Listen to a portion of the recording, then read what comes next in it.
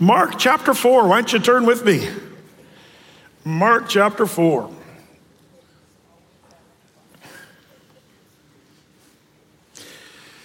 Fast-paced, hard-hitting, the Gospel of Mark. Man, we're just blazing through the story of the gospel. That's the thing you get. Because it's such a short book, it's powerful, packed full of, truth. And, we have here the parable now of the sower and of the seed that we saw also in Matthew's gospel. And so let's dive right into this and see the message that Jesus gave us. It's very similar to the one in Matthew. Take a look, verse 1.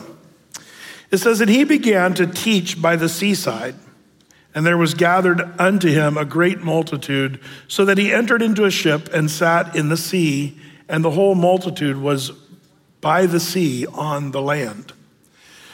Do you ever wonder if Jesus knew so much that we don't know? Like things like the science of why sound bounces off water so clearly. Have you ever been on a lake and you're out on a boat or something and you can hear people in the boat like a mile away on the same lake? And you're like, it's like they were just a few feet away and you can hear them talking, and it has to do with temperature and what have you, the way sound travels and all this stuff over the water. It's kind of a cool science. If you look it up, there's all kinds of stuff. But, here's Jesus with no sound system. The multitudes are pressing in. If he gets too surrounded by people, the first 10 people would be able to hear him. But after that, you'd lose him. But Jesus gets into a boat and pushes off into the sea. Now, by the way, the Sea of Galilee, for us Oregonians, we might say the big lake of Galilee. It's not even really that big of a lake. If you're from Montana, it's a mud puddle. The Sea of Galilee is tiny. Don't picture this huge, oceanic type of sea or whatever. And the vessel was probably a small boat, and he pushes out, and you can kind of picture how this works. The sound of his voice reflecting off the shore there onto the people that were on the beach. What a cool setting for this message. And it's one that he wants the people to hear. How do I know that? Well, check this out. It goes on in verse 2. "And he taught them many things by parables, and said unto them in his doctrine, Hearken, behold, there went out a sower to sow."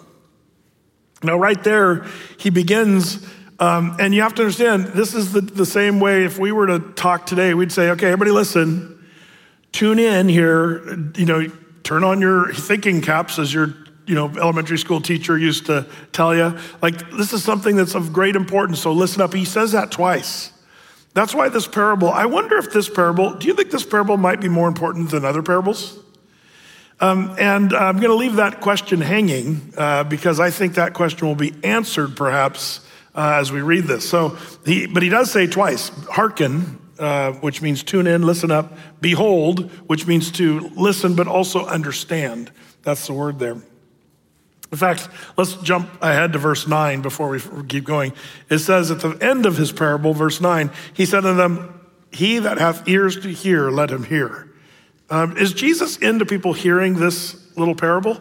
3 times in only, a few sentences, he's going to say, listen, tune in. If you have ears to hear, listen. This is something that we should really take note of because it's of great importance. Well, he says in verse 3, "Hearken, behold, there went out a sower to sow. And it came to pass, as he sowed, some fell by the wayside, and the fowls of the air came and devoured it up. And some fell on stony ground, where it had not much earth, and immediately it sprang up, because it had no depth of earth. But when the sun was up, it was scorched, and because it had no root, it withered away. And some fell among thorns, and the thorns grew up and choked it, and it yielded no fruit. And other fell on good ground, and it did yield fruit that sprang up some, and increased, and brought forth some 30, and some 60, and some 100. And he said unto them, He that hath ears to hear, let him hear. And when he was alone, that they were about with him, the 12 asked of him the parable. And he said unto them, Unto you it is given to know the mystery of the kingdom of God. But unto them that are without, all these things are done in parables, that seeing they may see and not perceive, and hearing they may hear and not understand, lest at any time they should be converted and their sins should be forgiven them. So here it is, the parable. The disciples asked him about the meaning, and he's going to go into that here in a second. But Jesus says something here that might shock you unless you heard our teaching a few weeks ago about election. Why would Jesus want some people to hear this teaching and let it bring forth good fruit? And why would he conceal it? Why does God conceal things in his word? Have you ever thought about that? The Lord does conceal matters in the scriptures. I'll show you more about that in a second. But he almost speaks in sort of encrypted terms. And I think that's an interesting thing. What we do here is we have sort of the idea that there's some people God wants to hear and be saved, and there's others that he knows that they won't tune in. They won't care enough to listen, and so they won't get the good fruit of the seed of the word. And he calls that out.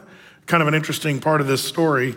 But in verse 13, he goes on, it says, "And he said unto them, Know ye not this parable? And how then will you know all parables? The sower soweth the word. And these are they by the wayside, where the word is sown. But when they have heard, Satan cometh immediately and takes away the word that was sown in their hearts." That's the first condition of the soil and the seed. The second condition is verse 16. "These are they likewise which are sown on stony ground, who, when they have heard the word, immediately received it with gladness, and have no root in themselves, and so endure but for a time. Afterward, when affliction or persecution ariseth for the word's sake, immediately they are offended." The third condition talked about here is verse 18. "And these are they which are sown among thorns, such as hear the word, and the cares of this world, and the deceitfulness of riches, and the lusts of other things entering in, choke the word, and it becomes unfruitful." And then the fourth condition, verse 20, "And these are they which are sown on good ground, such as hear the word, and receive it, and bring forth fruit, some 30-fold, some 60, and some 100. So we have this parable where Jesus tells the parable and then he interprets it. This is kind of fun when we see Jesus actually interpreting the parable, because some parables you kind of are left to interpret it for yourself. But this one, he goes into it pretty detailed. You know, we have the sower of the seed, which is the Lord. We have the seed itself, which is the word of God. And the soil is the condition of man's heart. The soil itself, which is kind of funny if you know the biblical connections to the earth, and we were made of clay but dust and all that stuff. There's a link here and all kinds of things in the Bible and all these things. But the heart of man, the heart of man, what type of soil? And we saw when we were in the Gospel of Matthew, there were 4 hearts or soil types. There was the fouled up heart we talked about. Remember where the birds of the air came? And what were the birds of the air? Anybody? Hello? One person said it back there. Yeah, Satan himself, the fowls of the air, Satan. And maybe you might include his demons and what have you. So the fouled up heart, that's just a little played up on words there, just in case you were wondering. Number 2, we have the shallow heart or stony heart, where there was no root taken. The stone kind of kept stony ground, didn't allow the word to take root. And so when the seed tried to grow, it didn't have enough root, so that shallow heart or the stony heart, it grew up immediately, but because persecution arises. That's going to be an interesting one. As Christianity becomes more persecuted in these days we're living, will you be one who's, praising the Lord, singing songs of praise, going to church, being bold, and then suddenly when persecution comes, will you wither away? Because that's one of the things that will happen if you're not rooted deeply. And that's a condition to be aware of. But I think that's going to be more perhaps seen in these days as we're seeing people hate Christianity more and more. It's happening right in front of us. Then you have the fouled up heart, the shallow heart. Then you have the distracted heart, where the The cares of this world, the thorns would spring up in the midst of the good seed. And they're the distractions are the cares of this world, the deceitfulness of riches, the lust of other things. Do we as Americans have a problem with this one?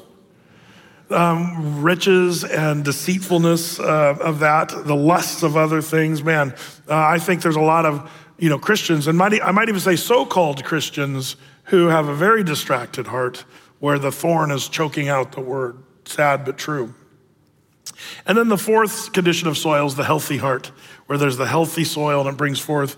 And I like, the Bible kind of gives something interesting here, that the fruit of the word will in some bring forth, it says here 30-fold and some 60-fold and some 100-fold. I wonder, when you wonder about the varying degrees of what kind of fruit will come, that's an interesting question. What I've noticed, this is something just to think about, in these four conditions, I've noticed in my own walk, I'm not just a person who, since I was saved at 5, I've had a heart of fertile soil. I've noticed actually, I go in and out of all these. Sometimes my heart is a little hardened toward the Word of God. Have you ever had a day where you approach the Word of God and you're reading and you sense in your heart, my heart's just not right? As I'm reading the word, even my heart right now, as I'm reading, you kind of go, man, my heart just seems a little off. And that can be any one of these conditions. Satan, plucking up the seed so you can't hear it. Or maybe you've got, distractions, the cares of this world, and the thorns are choking it out. I've noticed that when somebody, says, man, the Bible just doesn't come to life like it once did. And they wonder, where's the fruit of God's word? You might want to check the condition of the soil of your heart. And I found we kind of meander in and out of that throughout our whole lives. It's not like you just have good soil. By the way, for you farmers, which we have a lot of them here in Portland, joking, just saying, we have a few of you, gardeners and farmers. Does it take work to get soil ready for good fruit? A lot of work, and you have to be careful with the soil, and you have to make sure the soil is in good condition. And I think that's one of the big difference, perhaps, when you're a person who's reading the Word of God. Are you prepping the soil of your heart? Are you tilling and, amending the soil and fertilizing with, not to embellish on Jesus's analogies, but, fertilizing the soil of your heart can make your heart more ready. How do you fertilize it? I like to pray and say, Lord, would your Holy Spirit speak to me as I'm reading the Word of God? Let the Holy Spirit do a work on your heart and on your life. But all that to say, this is an amazing, wonderful parable. And again, we covered this in Matthew chapter 13, verses 3 through 9. In fact, we did a whole Sunday or weekend teaching called the parable of the sower. And if you'd like it more in-depth, because I think this is important. Well, Brethren, why are you blowing it off? Well, we did a deep study on this, but if you'd allow me tonight to take a slight detour on this particular parable, because there's stuff here that you might miss that I think might be worth us taking a little extra time here in the Gospel of Mark, since we covered it in Matthew. Are you guys game for that? Okay, it's going to take a little thought and some time here. Now, let's think about this. So the objective, I think, that we're looking at here is good fruit. Jesus says, I want to see good fruit. And this is why he tells the parable of the sower, that there would be people that have good fruit. And what is good fruit? As it turns out, as Christians, there should be fruit in your life, and there should be good fruit. There's a such thing as a bad fruit person. Do you remember where Jesus taught us, about judging? I always crack up when the world who doesn't know the Bible, they always say, don't judge. The Bible says don't judge. And so there's this big thing, never judge, judge, judge. And if you see something in your friend that is really bad fruit, and you try to talk, don't judge me, Matthew chapter 7, judge not lest you be judged. And people quote that all the time. And can I just tell you, I hope you understand, in the same chapter, it kind of tells you to judge. Well, which one is it, Brett? Judge or not judge? Well, it's Matthew 7, verses 1 and 2 that says, judge not lest you be judged. And obviously, it's the idea of judging someone to condemnation for the purpose of condemnation. In fact, it goes on in Matthew 7, verse 2, for what judgment you judge, you shall be judged. And with what measure you mete or give out, it shall be measured to you again. So yes, on this idea of being judgmental or critical, that's definitely what Jesus was saying, don't do. But at the same time, in that same chapter in Matthew 7, verses 15 through 20, do you remember what it says? Beware of false prophets, that come like wolves in sheep's clothing. And it says you'll know them. How will you know the false prophets? By their fruits. And then Jesus said, do men gather thorns from thistles? It says every good tree brings forth good fruit, and a corrupt tree brings forth evil fruit. So we're talking about fruit, good fruit, bad fruit, evil fruit, good fruit. But every tree that brings forth not good fruit is hewn down and cast into the fire. And then in verse 20 of chapter 7 of Matthew, it says, whereby by their fruits you shall know them. You will know them by their fruit, which means we're not to be judgmental and critical, but you are meant to be fruit inspectors. I've noticed fruit inspectors can be judgmental. Do you ever, back in the day, do they still look at your fruit and stuff or take your fruit when you go into California? I remember going through the little station there. It's been a while since I've driven through there, but they'd look and see if you had fruit and stuff. And but you know what? As it turns out, that's something we're to look for. You and I are supposed to look for good fruit. So the idea is for not condemnation, but for identification, fruit inspectors. Now, the idea is on this, when Jesus says, hearken and behold, I've already told you that we were supposed to listen up, but I wonder if there's something deeper still in this parable of why Jesus takes such effort to say, listen up 3 times. And I sometimes, almost always, when I'm reading the Bible, do you feel like sometimes you're just missing so much? Like you almost can sense there's something more here and I'm just not really getting it. I think that happens all the time. I have a hunch when we all get to heaven, we're gonna be shocked at the things we didn't know. And you'll think, oh, I should have seen that, Like I'm pretty sure when we get to heaven, we'll just be shocked at all the web of connectivity throughout the whole Bible. It's this integrated message system that God has divinely ordained. And that's one of the supernatural natures of the scriptures. I love the Bible because it's not, people that read like in your colleges and universities, some of the books of the Bible, like I did at Southern Oregon University, they handled it like with some book of literature, which it is, but it's like 20,000 more levels than that. And if you don't see the layer upon layer, you're gonna miss a lot of stuff. There's a little bit of a layer thing here I wanna suggest to you that might help you with the rest of your Bible reading that could be really helpful. And it has to do why Jesus, I think, makes a big deal about this particular parable, saying 3 times, listen up. And does this, remember I asked you the question, is this parable perhaps more important than all the other parables?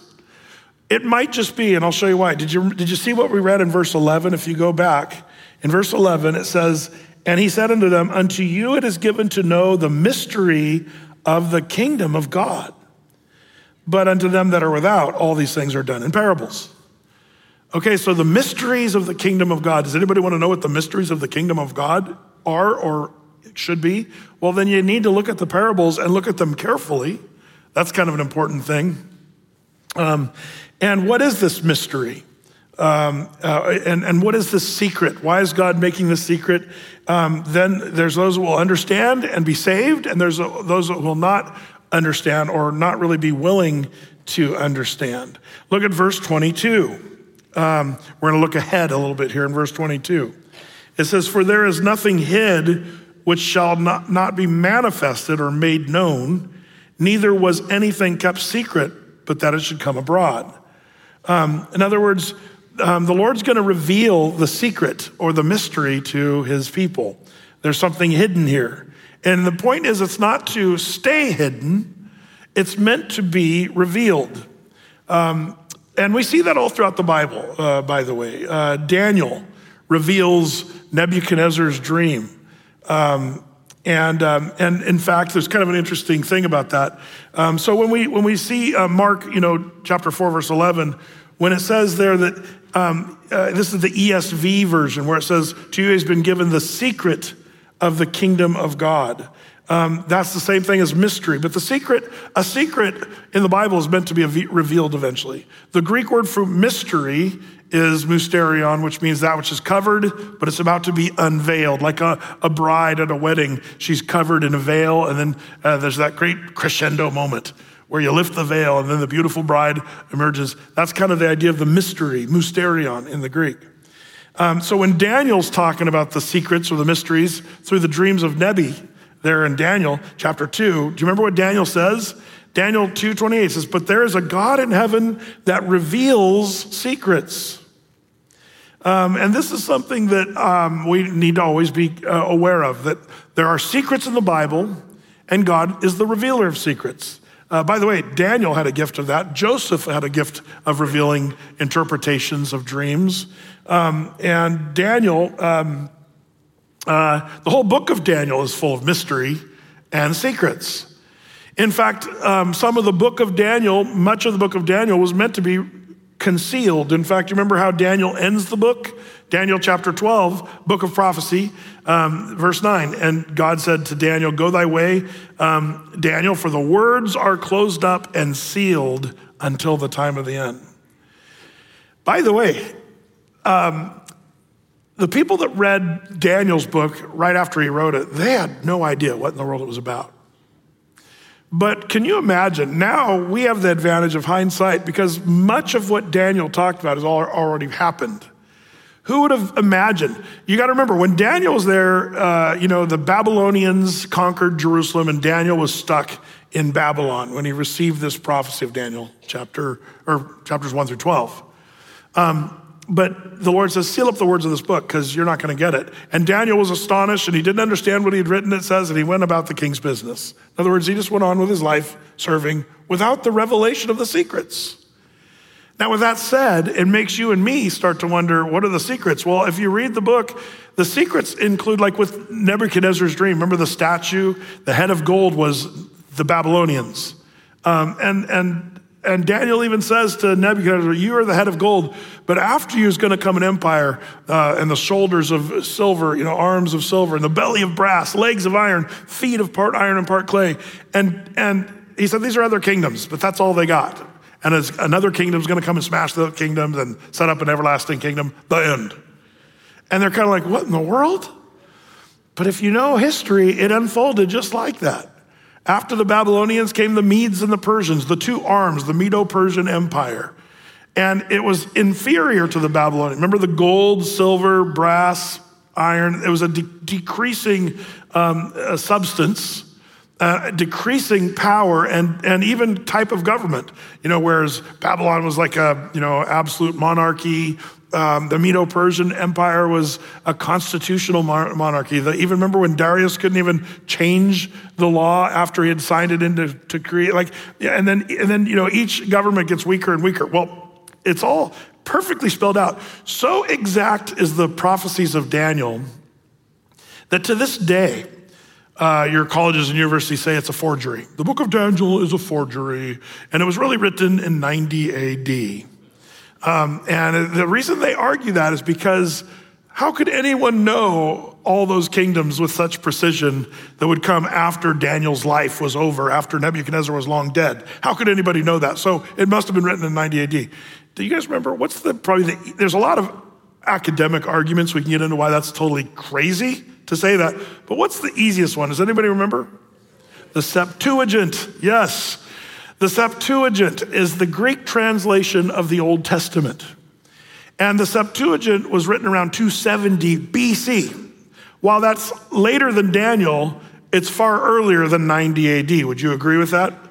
Everybody knows when the Septuagint was written. Even the worst of skeptics have to admit, the Septuagint translation of the Hebrew Bible in the Old Testament was written around 270 BC, which was before many, if not most of the prophecies that came through Daniel. Again, it's a ridiculous argument, and they're still making it in colleges and universities. They're just hoping that none of the college students are aware of the Septuagint and its date. It's so ridiculous. It's oh, Brett, you mean they're lying to students in colleges? That's a whole nother sermon, I'm afraid.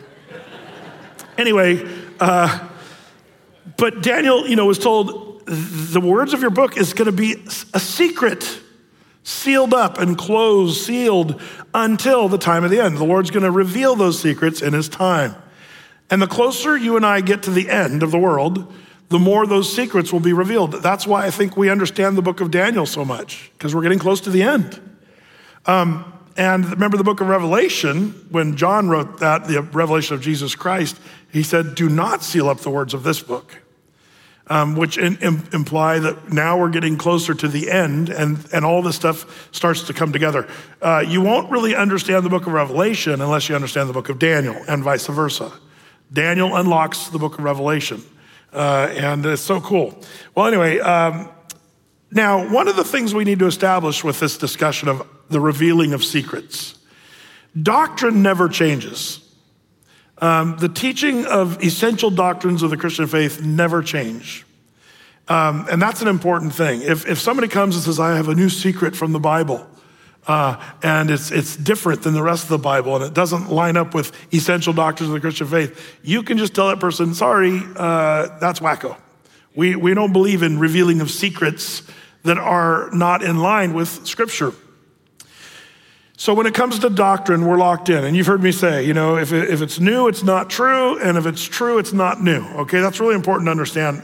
But when it comes to Bible prophecy and end times and also the Lord revealing his secrets, they're already in the word. It's just, we're not really sure we understand. So for example, let me give you a good revealing of secrets that was kind of cool. When Israel was scattered in AD 70, we talked about this a few weeks ago. And Rome conquered the Jews. They were scattered all over the world. They were scattered for, almost 2,000 years. They ceased to exist as a people, as a nation. The Jews were still around the world, but scattered. But all these prophecies of the Bible about Israel, the nation Israel, and nations attacking Israel, and the Iranians attacking Israel, and the Russians eventually going to attack Israel, and all this stuff about this nation of Israel. What did the Bible students do when they read about these prophecies about the end times in Israel? Well, they concluded, all these things must be figurative because Israel doesn't even exist anymore and they haven't for thousands of years. So they all became amillennialists or preterists, saying it's all pictures and types. There's nothing real. It's not a literal interpretation. And sadly, there's still people that are kind of duped into thinking it's all just sort of pictures and not true. But on May 14th, 1948, everybody should have said, wow. A lot of us did, if you were alive back in those days. You said, wow, Israel became a nation just like the Bible said, that God would regather his people and he would make a mighty nation and the bones would be brought together and eventually life would be breathed back into the nation. Ezekiel 36 and 37, amazing prophecy about the regathering and strengthening of God's people in the land of Israel. So when that happened, literally, that's God revealing his secrets. You guys, everything in prophecy should be taken literally. That's a revelation of God's secrets. It was not so easy to understand, at that time until you see literal prophecies. Now, by the way, we're seeing those secrets revealed all the time. I think that's one of the fun things about Bible prophecy because people say, Brett, you're looking at world events and you're trying to create in your prophecy update, you're trying to create what's going on in the world and tie it into Bible prophecy. Well, actually, that's not exactly what we're doing. What we're doing is trying to be aware of what's going on in the world that we might understand the secrets that have yet to be fully revealed, because there's still things I don't understand in the Bible. And I wonder, let me give you an honest one, for example. For years, I've taught that the 10 toes of Daniel chapter 2 and the 10 toes of the, would be a 10-nation confederation or 10 kingdoms. And that's out of the old Roman Empire. And that's still yet to have happened. We have not had the days of those kings. Why? Because the Bible says in the days of those kings, that's when the Messiah is going to come and crush all the nations of the world.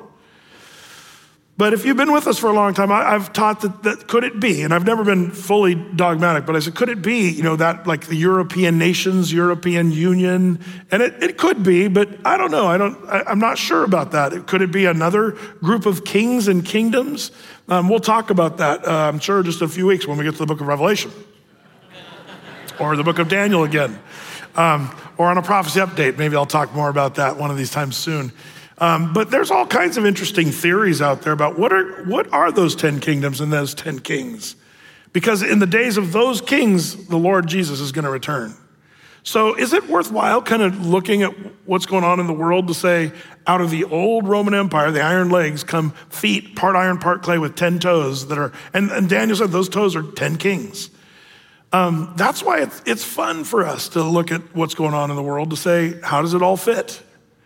Now, none of us are prophesying anything. I've had people online say, Brett's trying to be a prophet. Well, if you've been to a prophecy update, I've never made a prophecy. I talk about Bible prophecy. It's kind of ridiculous. People that say stupid things. Happens all the time. I say stupid things too, so join the crowd. But when it comes to the Bible, it's immovable, unshakable. So I love the nature of Bible prophecy, but oftentimes this idea of diving deep into the scripture to see the revelation of the secrets. God is a revealer of secrets. That's what the Bible says. Okay, you guys with me on that? That's kind of important. So digging deeper, not just about the end times, but also about the Lord himself, learning things about him, about life, about what we're to do. By the way, I think it's valuable to not just leave the hard work to other people, but I think it's your job as a Christian to search out the Bible for the secrets. And the more you dig in the scripture, the more treasure you'll find. I'm convinced of that. And there's something really rewarding when you find those little golden nuggets, the revealing of secret that the Lord wants to do for you. In fact, check this out. It's 1 Corinthians chapter 2. It talks about this. It says this, and Paul's talking about this. He says in 1 Corinthians 2, 7 through 11, but we speak the wisdom of God in a mystery, even the hidden wisdom, which God ordained before the world unto our glory. So that's everything I just said. I'm proving that what I said is biblical right there. That God, he's got hidden wisdom, and God ordained that before the world. That's an important thing to know. Verse 8, which none of the princes of this world knew. For had they known it, they would not have crucified the Lord of glory. Now pause there just for a second. Had they known the secrets, why would they have not crucified? If the Jews had done their due diligence to search their own scriptures, would they have known that Jesus really was the Messiah? But it was hidden. It was hidden before their eyes. They should have known the very day when Jesus rode into Jerusalem on his little colt of a donkey on Palm Sunday, because Daniel chapter 9, if you do the math of the commandment to restore and rebuild Jerusalem, remember, they could have known the very day. That's why Jesus, when he rode in, he wept over Jerusalem. Oh, Jerusalem, you should have known even this thy day. But they didn't, because it was a secret that they didn't dig. Question, in the Christmas story, who did the most digging to find out what was going on in the world at that time? The Magi, the wise men. Because they come riding into Jerusalem, hey, we were told about the star and the Lord and Jesus and all this, they were Messiah. And the Jews are like, they said, where are we supposed to look, these Magi? They're looking. They're just a bunch of Babylonian pagan wackos. But somehow they were looking for, I believe somewhere along the way, Daniel or somebody from the captivity era brought some of the truth to Babylon, and these Magi, they were digging. And I believe if you dig, you will find. If you seek me, you will find me, the Lord says. These guys were seeking the Messiah, Jesus. When they asked the Jews, they said, he's supposed to be born in Bethlehem of Ephraim, according to the old, ancient scriptures, whatever. And the Magi went to Bethlehem. They were the ones searching.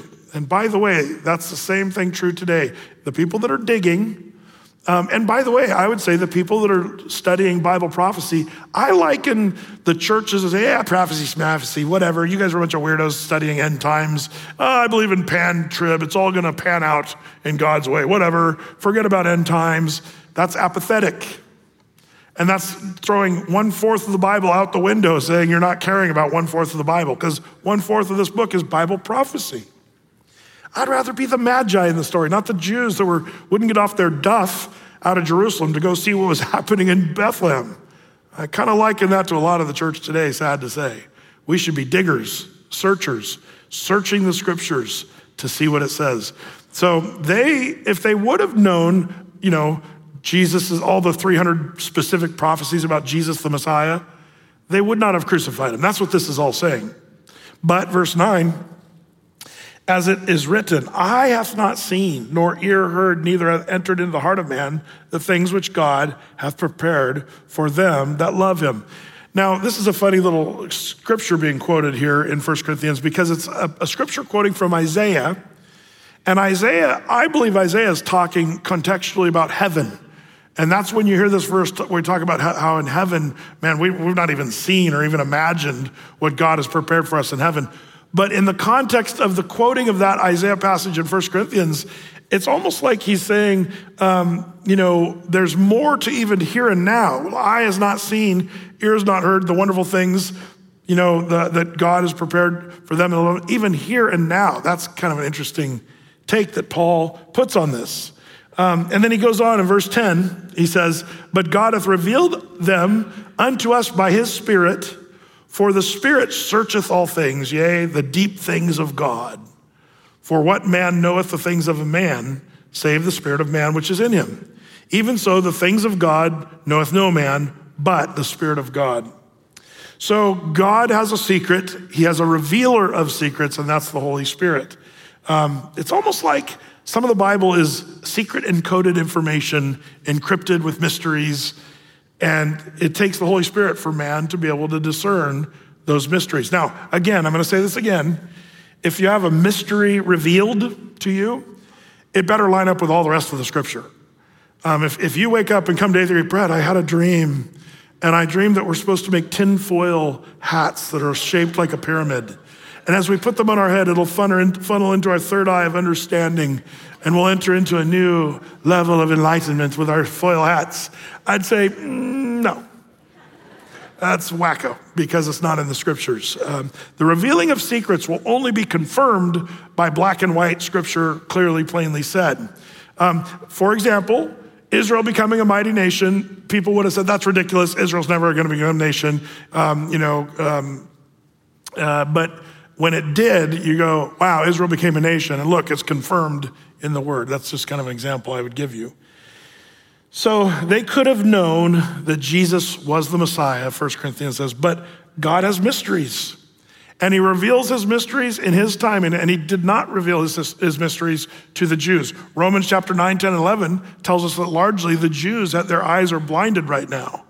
Blindness in part has happened to Israel. Remember that scripture? So what's interesting is I think it's the Gentile church largely that's getting the revelation by the Spirit in the Word more than just about anybody else. So God has mysteries. He reveals his mysteries in his perfect timing. What's the key to unlocking the mysteries in the parables? Well, that's where we go back to our text here in Mark chapter 4.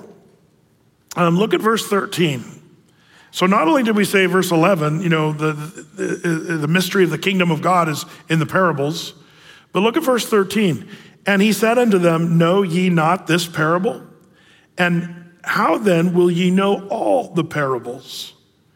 How will you know all the parables if you don't know this parable about the sower of the seed? And so that's maybe why 3 times Jesus says, listen up, 3 times, because this is sort of a key that helps you discern, decipher, understand. How does that work out? Well, there's a kind of thing I want to bring up called expositional constancy. Fancy term, but it's suggestion, and not everybody agrees with this, by the way, but I'm one who believes not in I'm not going to say perfect, without any, gradient of this or anything, but expositional constancy is basically the suggestion that symbols and idioms in the Bible are used in a consistent fashion. They tend to represent the same thing wherever they're mentioned, especially in the parables, okay? That's kind of an important thing. Let me give you an example of something that's maybe not so constant, but it is kind of interesting. Do birds in the Bible represent good or evil? What about the dove? See, I got y'all. You said that evil. No, you're right though.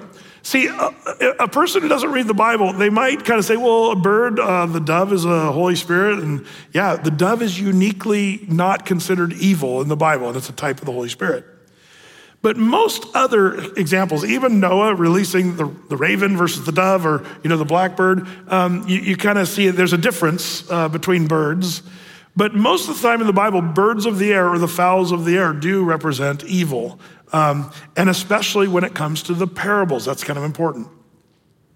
Once Jesus reveals the meaning of parables, we keep those same meanings constantly throughout the other parables. Does that help you? Now, this is going to help us later on in this chapter if we ever get to that part. The parable of the sower we have in Matthew chapter 13, Luke chapter 8, Mark chapter 4. We've already mentioned the seed is the word of God. And so one of the things we need to remember is throughout the parables, whenever you see seed or stories about seed, we need to kind of remember that there's seed. Like even in Luke's gospel, he says it most clearly in Luke chapter 8. Whoops, I shouldn't have clicked that yet. In Luke chapter 8, it says, now the parable is this, the seed is the word of God. Luke says it most plainly, most clearly. But here's the thing. One of the things we see in the Bible is good seed versus bad seed. So then you kind of have to start thinking, okay, if the good seed's the word, what's the bad seed? We dig deeper. And it goes back to the beginning. If you want to learn about the parables and what the meanings are and the rest of the Bible and all the imagery and stuff, it helps to kind of compare and contrast. So when it comes to knowing the good seed from the bad seed, there's a study called biblical hermeneutics. The word hermeneutics just means to rightly, divide the word. It's a system of study, the scripture, to be effective. And one of the principles of hermeneutics is the principle of first mention.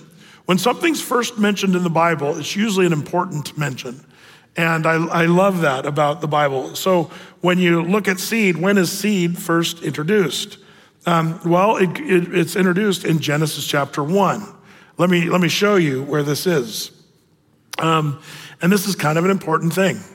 Genesis 1, 11 and 12 says, and God said, let the earth bring forth grass, and the herb yielding seed. There it is, first mention.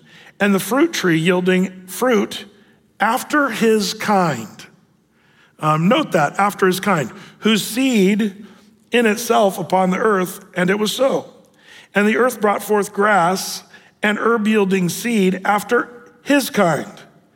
And the tree yielding fruit, whose seed was in itself after his kind. And God saw that it was good. Why does God repeat himself in the Bible? To be redundant?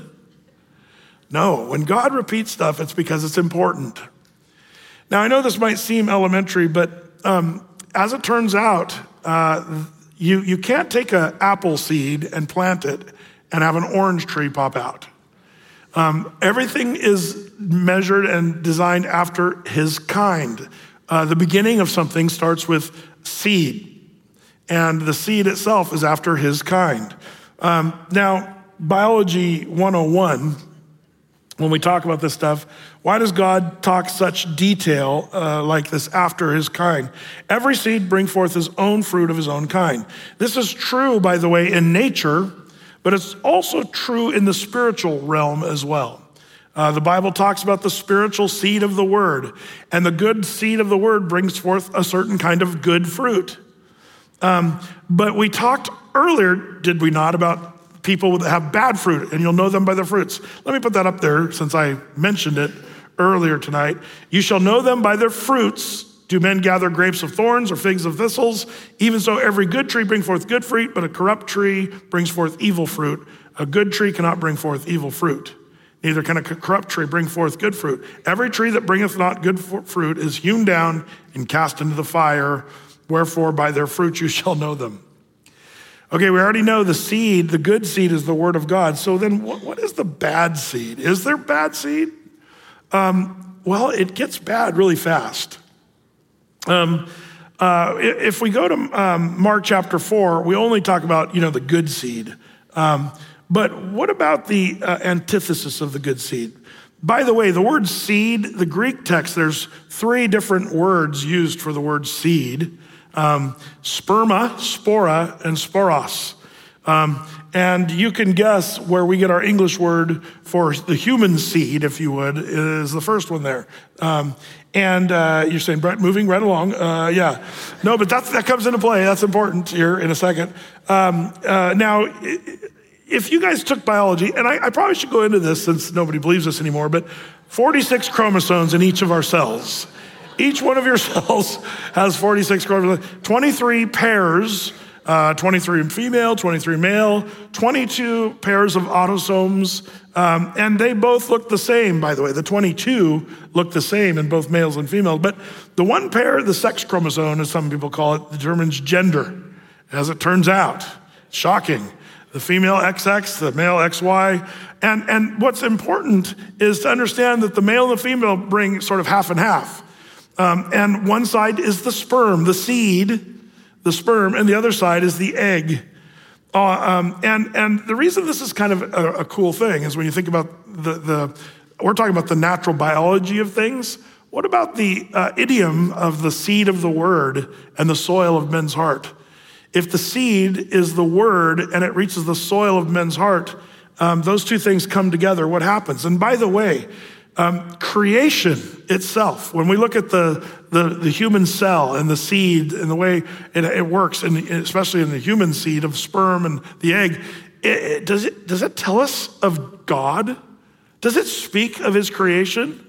Absolutely. Psalm 19:1, all the heavens declare the glory of God, and the firmament shows his handiwork.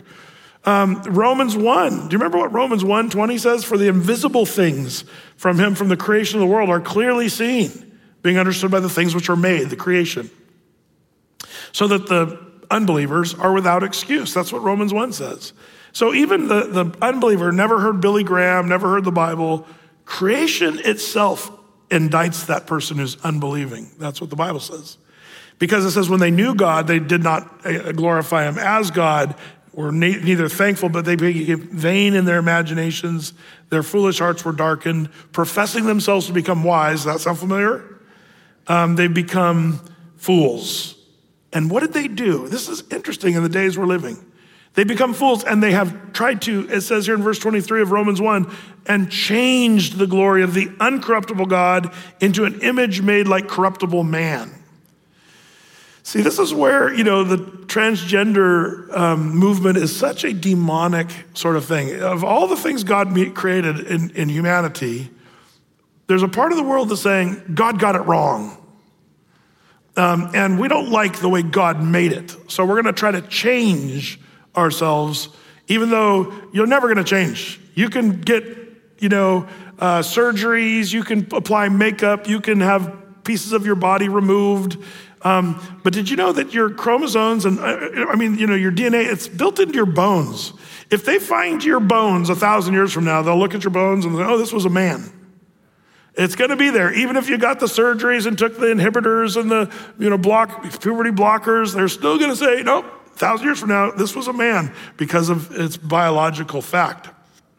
But the world, Romans 1:23, they try to change the glory of uncorruptible God into an image made of corruptible man, and to birds, four-footed beasts, creeping things. That's idolatry in some ways, and maybe other things too. So what does God do? He gave them up to their own uncleanness, the lusts of their hearts, to dishonor their own bodies between themselves, who changed the truth of God into a lie and worshiped and served the creature more than the Creator, who is blessed forever, amen. Do you see what we're seeing today is, talk about end times. I think one of the signs of the times is what Paul talks about to the Romans. This is what men would do. And that is, in fact, what men are doing. So as it turns out, even in your flesh and your bones and your genetic makeup, it reflects the glory of God. So if you would, and I know I'm kind of meandering here, but if you take the feminine, the egg, if you would, and the sperm, the masculine, how does that spiritually pan out? Well, the feminine is the bride of Christ. We are the church who takes in the word of God. And what happens when you have the feminine and the masculine brought together? You see the faith. You might say the bride has faith, and the seed of the word of God hits the bride, and it brings forth fruit. And by the way, it's that faith where we receive that seed of the word of God. The seed comes from the male side, the word of God. And because of that, spiritual life. There's spiritual life, eternal life that happens. I think biology is speaking of something spiritual, not just biological. That's important. So we go back to this, parable of the sower and of the seed. Let me show you another thing about the seed. This will start to bring up some more discussion. Turn with me to Matthew 13. We'll go back to the Matthew section. In Matthew chapter 13, and try to keep in the back of your mind, expositional constancy. Seed is the word. That's something to kind of lock in. Matthew 13, verse 24. He gives us another parable. In verse 24, another parable he put forth unto them, saying, the kingdom of heaven is likened unto a man which sowed good seed in his field. What would that seed be? The word of God. It's good seed. But while men slept, his enemy came and sowed tares among the wheat and went his way. But when the blade was sprung up and brought forth fruit, then appeared the tares also. So the servants of the householder came and said to him, Sir, didst not thou sow good seed in thy field? From whence then hath it tares? Weeds, And it says in verse 28, he said unto them, an enemy hath done this. The servant said unto him, wilt thou then that we go and gather them up? But he said, no. While they gather up the tares, you'll root up the wheat with them. Let both grow together until the harvest. And in the time of harvest, I will say unto the reapers, gather ye together first the tares and bind them in bundles and burn them, but gather the wheat into my barn. So we see here, the seed is the word, the bad seed is sown. When was the bad seed sown? While men slept. That's a reminder. While men were sleeping, that's when the bad seed was ultimately sown, while men were sleeping. By the way, this is, if you missed Ironworks Brothers this last Saturday, can I just say, most of you are probably there. There was packed house. But if you missed it, or if you're from another state or country, I think this is the problem with men today, is that men are sleeping. And bad seed is being sown in our homes, in our children, in our families. And it's while we were sleeping, these things were happening. And that's one of the things we sort of addressed on Saturday. So if you missed it, you can go to our website and catch up with that. But this is important. Don't sleep and let things creep in. That's what happens here. And so Satan's wanting to corrupt the field with bad seed. And so when are they going to harvest the whole thing? He says, wait till the end of the harvest comes. By the way, when I was in Africa, they were growing sorghum. And they were telling me how the sorghum, which I didn't know what sorghum was, but it looks a little bit like little chopped up rice. It's sort of a grain that they grow out there in the West African desert. But they have the same problem of their sorghum growing with a bunch of things that look like sorghum, but it's not. It's not even edible. So they told me how the good sorghum, how can you tell the difference? Well, they mentioned something that I've heard about this story. The good sorghum is a stronger stalk, and it's strong until the end. When it's time to harvest, it starts to bow low. The weed version is weaker and lighter, but it stays straight up. And so when the time comes, they wait till all the good fruit bows down. They chop off all the high stuff that's standing pridefully, if you understand what I'm saying, chops that down and they throw it in the fire. And then they harvest the stuff that's bowed down low in humility. It's a great analogy, and that's what the Lord's saying here. Wait till the time of the harvest. Otherwise, you're going to uproot everything. And it's not going to be helpful. So then fast forward a little bit here into verse 36.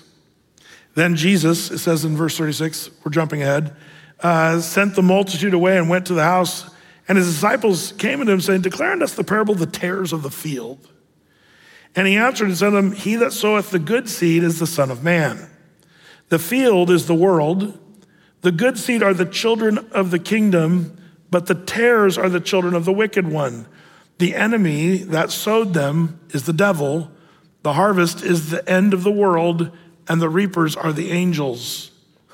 There's some definition for you, Brett. How could it be that the field is the world and the good seed are the children of the kingdom? Good seed produces good fruit, children, if you would. Are you guys with me on that? So it's still expositional constancy. I'm making that point for other reasons, but the bad seed is sown by the devil, listen, producing fruit of its own kind. The devil sows seed and it produces fruit of its own kind, which brings forth bad fruit.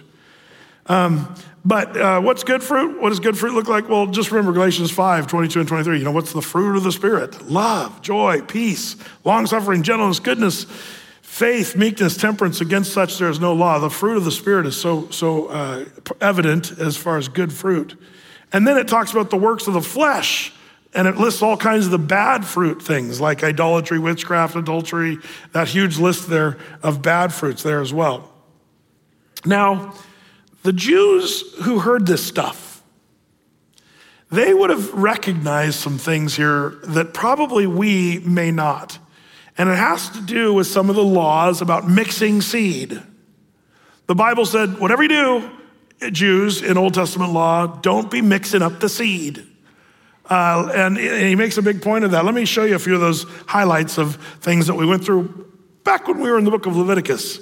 It says in Leviticus 19:19, you shall keep my statutes. Thou shalt not let thy cattle gender with a diverse kind. Isn't that interesting? Who cares about cattle and which breeds are mixing one another? Have you ever had a Wagyu steak? Brad, you're off topic. Not really. A Wagyu steak, it's a long story. Back in Japan, there was these cows, and Americans back in the late 1800s brought over like 2,500 head of cattle to Japan, but they never mixed them. The Japanese cattle were never mixed. But through the mixing and the kind of isolation of some of these cows in Japan, it produced a certain kind of meat that you can't see really anywhere else in the world. And if you've ever had a Wagyu steak, there's different grades, by the way. If you get an A5 Wagyu steak, if you go like buy one, it'll probably cost you $130 just for a one ribeye steak, a Wagyu, A5 level one. You say, Brett, what does that have to do with this? Well, it's interesting to me that God said, I don't want you mixing up the cattle. I want you to kind of keep some of these. I just have a hunch when we get to heaven, we'll go, Wagyu beef. Exactly, Lord, you knew what you were doing. The best ribeye in the world is a Wagyu beef steak. Anyway, maybe you guys are looking at me concerned. Thou shalt not let thy cattle gender with a diverse kind. Thou shalt not sow thy field with mingled seed, neither shall a garment be mingled of linen and woolen coming upon thee. Don't mix stuff that doesn't belong together. That's you say, Brett, that's so practical. Oh, but it's a picture. All of this stuff is a picture of what we should be careful about, not you mixing things that don't go together. Deuteronomy 22, verse 9, thou shalt not sow thy vineyard with diverse seeds, lest the fruit of thy seed which thou hast sown and the fruit of thy vineyard be defiled. Paul the Apostle expounded about this, taking the Old Testament picture of Deuteronomy and Leviticus and bringing it to New Testament truth. 2 Corinthians 6, 14 through 18, do not be unequally yoked together with unbelievers, for what fellowship hath righteousness with unrighteousness? And what communion hath light with darkness? And what concord hath Christ with Belial? Or what part hath he that believes with an infidel? And what agreement hath the temple of God with idols? For you are the temple of the living God, as God hath said, I will dwell in them and walk in them, and I will be their God, and they shall be my people.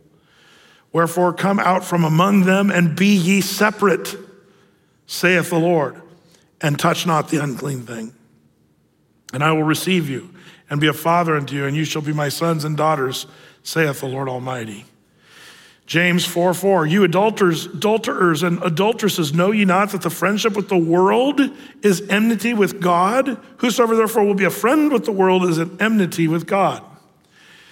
You see, the Bible, and I'm just giving you the high points. There's all kinds of examples of this in the scriptures, but I'm just giving you the high points. But basically, this is a big warning in the Bible. Mixture is something God's not into.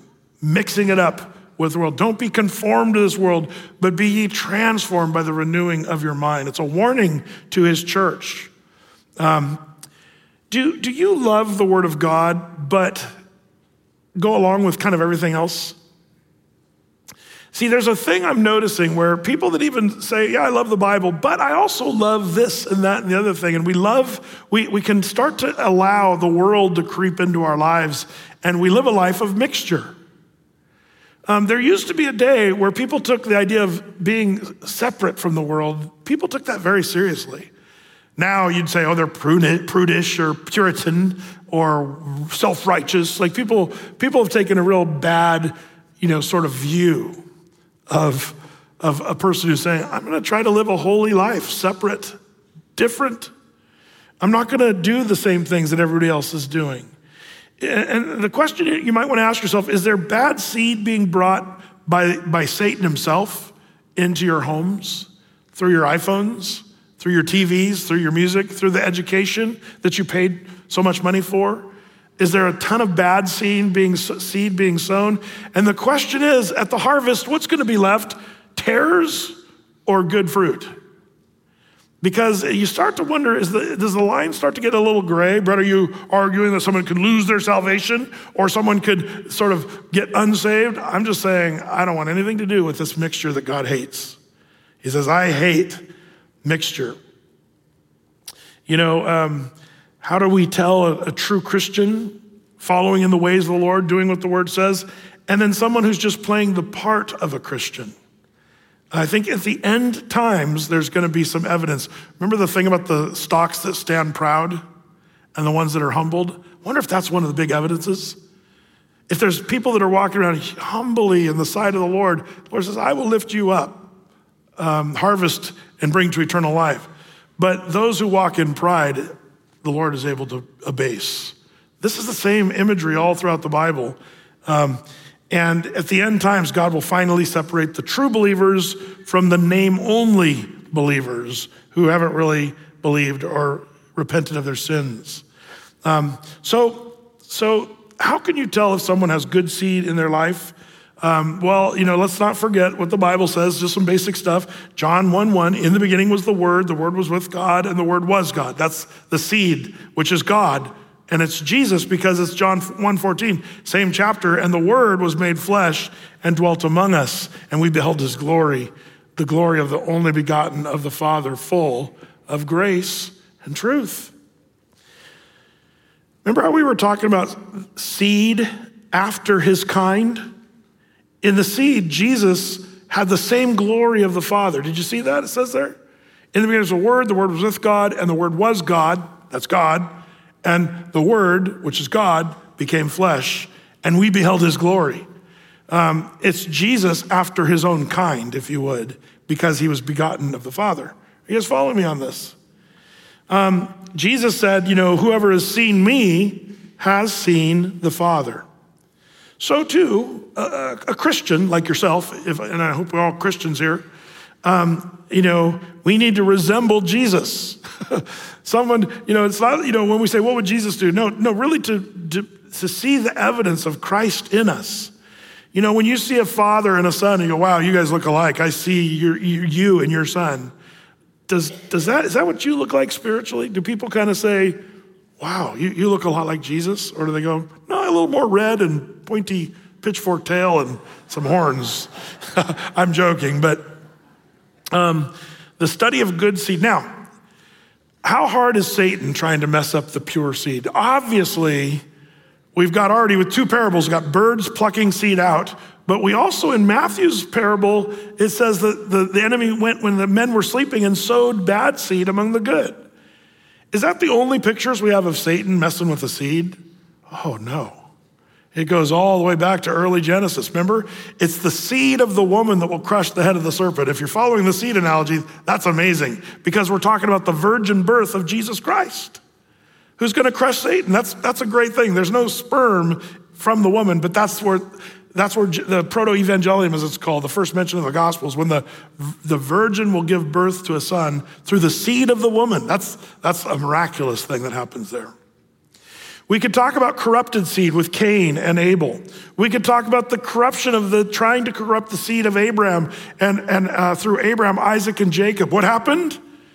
Well, remember when there was a corruption that happened to Abraham's seed when he slept with Hagar, the Egyptian, and suddenly you got Ishmael, who's the father of the Arab nation?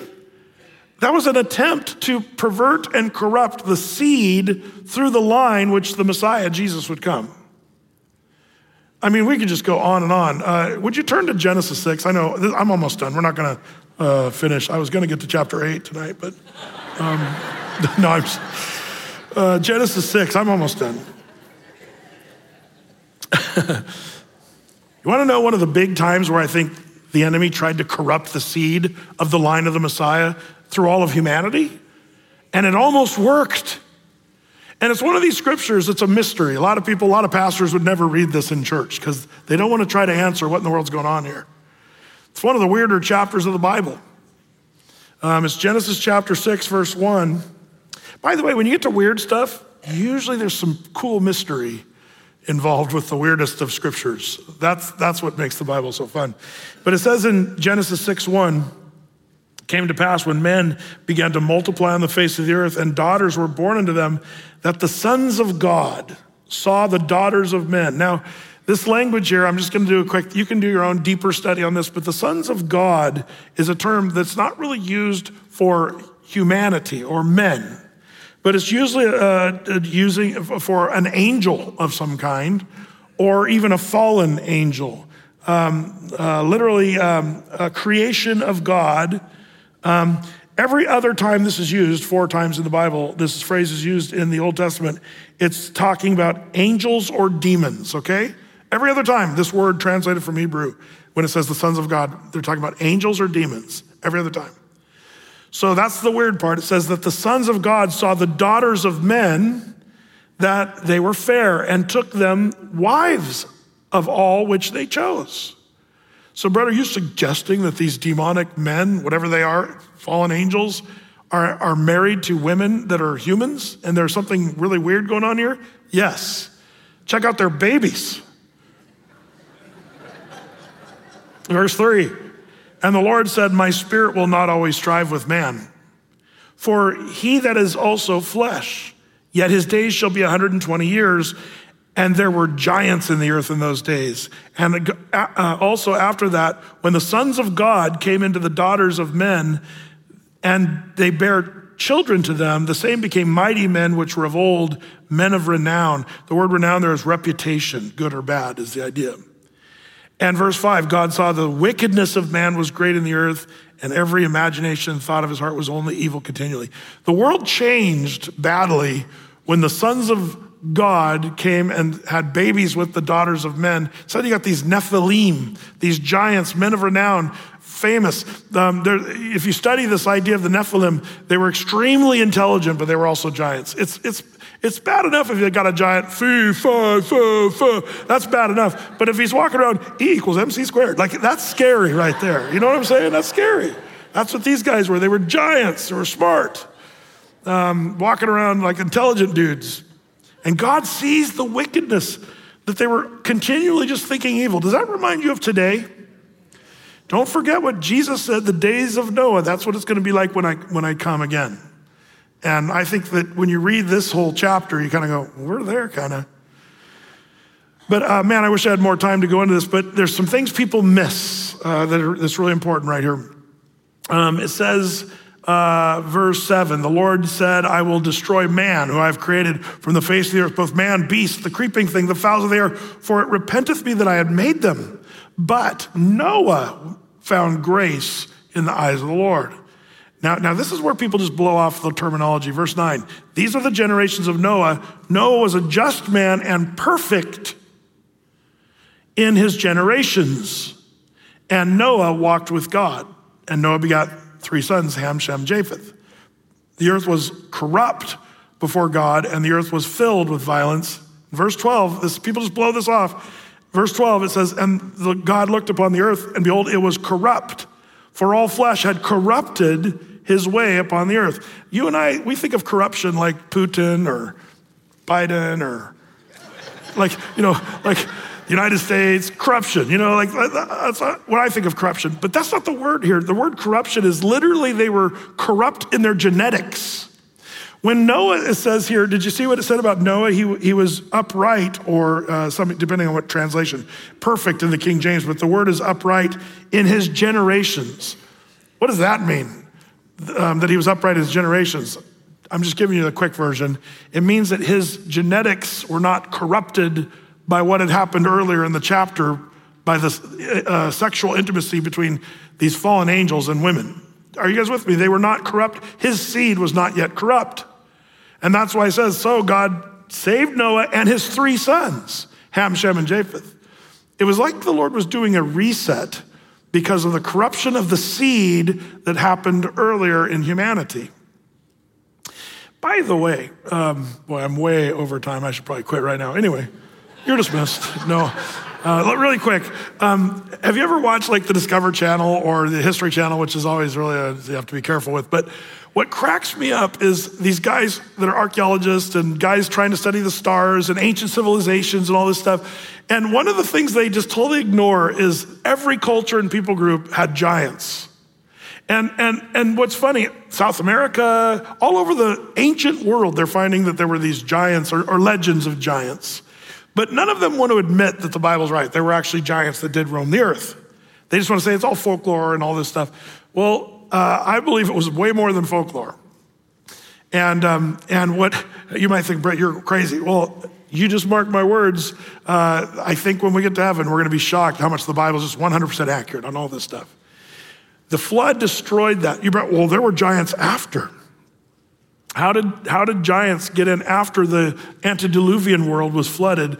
Well, you got to remember, Noah also had 3 sons, and they brought in wives as well. Could it been there's some kind of a mutation of corruption that was crept in with the wives? I know I'm getting into too much detail here, but my point is this. Genesis 6 is an example of when Satan and his demons were once again trying to mess up the human seed that would ultimately bring forth the Messiah. The Messiah, Jesus, could not have been part of a human existence that was part of that corruption of Satan. God can do anything he wants, but Satan, in his attempt to corrupt humanity, was really, I think, an attempt to corrupt the seed, if you would. All throughout the Bible, the idea of the corruption of seed eventually would lead to the first flood, but the same corruption, I believe, is going to lead to the second coming of Christ. The world, when you read about the end times and how there's going to be deception, there's going to be a great apostasia where people are going to depart from faith. I think it's all part of the corruption of seed. And boy, I wished I didn't run out of time because I was going to talk about how has the corrupt seed, the tares, has it pridefully entered into the church of Jesus Christ today? And what's going to happen at the time of harvest? Well, what's the harvest? The harvest is going to be the rapture of the church. And my hope and prayer is that when the rapture happens, that nobody shows up on that Sunday morning here at Athey Creek. I hope that we're all raptured and taken up, but that we're not poser Christians sort of playing the game, but mixing it up with the world to the point where we've become corrupt in our worldview. Just because we go to church, just because we sit and listen to Brett's tedious long studies, that somehow you can check a Christian box. No, the Christian salvation comes from repenting of your sins and accepting the work of the cross, being saved. But one of the things that being saved, it should be something that causes you to be separate from the world. And you should see good fruit in your life. It's not perfect. We all have sinful corruption in us. But that's one of the things that we should be really aware of. Are we allowing the seed of corruption to enter into our homes, our lives, our families? May the Lord give us ears to hear. And the reason I go into all this is because I think next week we're going to hit in chapter 4 of Mark, a parable about birds resting in a big tree, a mustard tree that grows into this big tree. And you'll hear sermon after sermon about how wonderful the birds come and lodge on the branches of this glorious, beautiful tree. But if you've been studying what we've talked about in expositional constancy, is this going to be a good thing? Birds landing on a mustard, is there such thing as a mustard tree, or is that a corrupt seed? Because a mustard seed only grows into a plant. Even in the Middle East, even everywhere else. I mean, there's some big mustard seed plants, but not a giant mustard seed tree. That's a corruption of seed right there, with big birds landing on its branches. We'll talk about that. That's what I mean about expositional constancy. We'll start to understand what some of these other parables mean when we compare against each of them. So, sorry, I know that was just first 20 verses. Oops. We'll finish the rest next week.